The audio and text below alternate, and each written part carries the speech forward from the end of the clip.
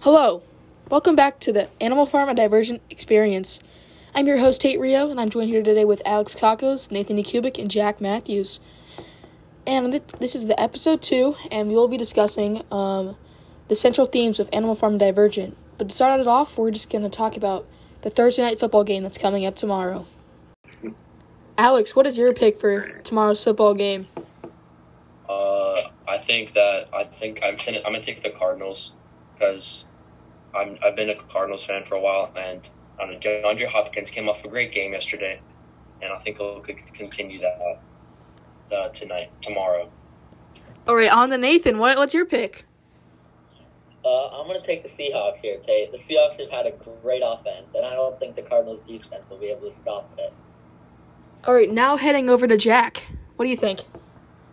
I like the Cardinals in this game because the Seahawks have a very bad defense, and I think that Kyler Murray can really pick apart the defense and get some touchdowns in for himself and his team. I also think that the Cardinals are going to win because Kyler Murray and DeAndre Hopkins are unstoppable, and the Seahawks will be without Tyler Lockett, a star wide receiver on their team, so it'll just be DK Metcalf that they have to lock down. So that's our picks. Now, on to our first topic, which is what themes from Animal Farm do you recognize developing in Divergent? So, I see that, there's a strong manipulation, with the pigs, that they're manipulating all the other animals, that they're doing stuff for them, even though all the work is just benefiting the pigs. And it's also with erudite, which is manipulating, everyone, that abnegation is not doing the right thing with the government leaders and only benefiting abnegation and not the other fractions. Now on to Jack. So what themes from Animal Farm do you recognize developing in Divergent? I agree with Tate and the theme of manipulation. In Animal Farm, we saw the pigs starting to manipulate the animals, that the pigs did not need to do work and that they can act like humans and that some animals were more equal than others. And in the book Divergent, we see how the erudite leaders are starting to manipulate the other people, that the abnegation parents do bad things to their children. Now on to Alex. I agree with Tate and Jack how both books are very manipulating, how the animals can convince how the pigs can convince every single animal on the farm that they're living a perfect life, they're the best farm out of everyone. But in reality, they're the worst. They have the worst rations, the worst living conditions. And it's pretty similar to Divergent, how the people think they're living a great life, but really, from my perspective, it's kind of a sad life just to focus on one trait, how you're just dedicated to other people, or you're just you never tell a lie and stuff like that. Now on to Nathan. I agree with the other three boys because in Divergent, the government only chooses from abnegation.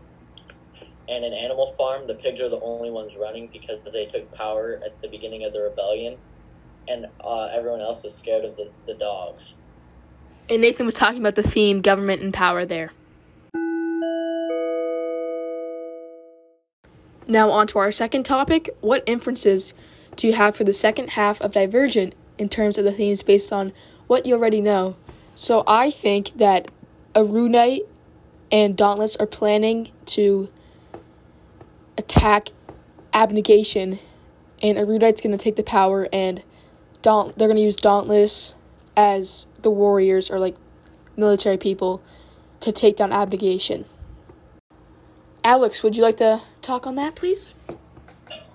Yeah, I do think that Erudite and Dauntless will join up and then try to overthrow abnegation, just because they're a little corrupt. How they don't really care about they don't care about the prosperity about the other factions, and I think that what's her name, Janine, will figure out that Triss is a Divergent, but she'll show some value to Janine, so Janine won't kill her.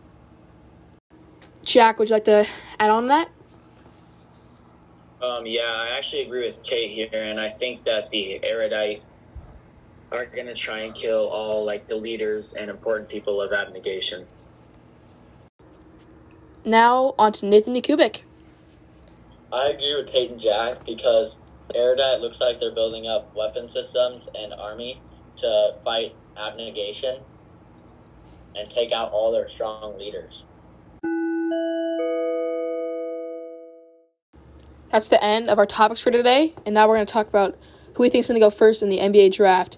So I think LaMelo Ball is going to go first in the NBA draft because he's a 6'7" point guard who can dribble, shoot, pass, and I think he'll fit in perfectly with the Timberwolves and be a good duo with Karl Anthony Towns.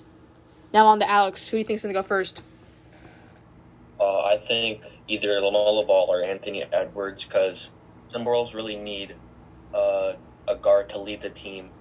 They have Karl Anthony Towns, who's a great big man, and LaMelo Ball or Anthony Edwards would both really help them out. Nathan, who do you think is going to go first?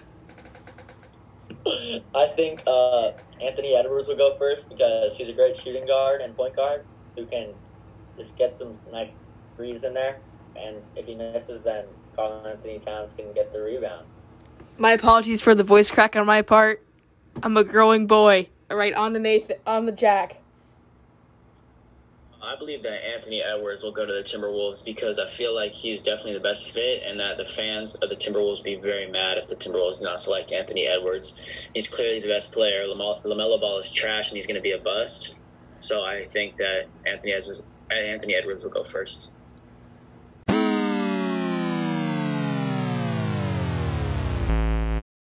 And that's the end of our podcast. So thank you for tuning in to the Animal Farm and Divergent experience. And bye-bye.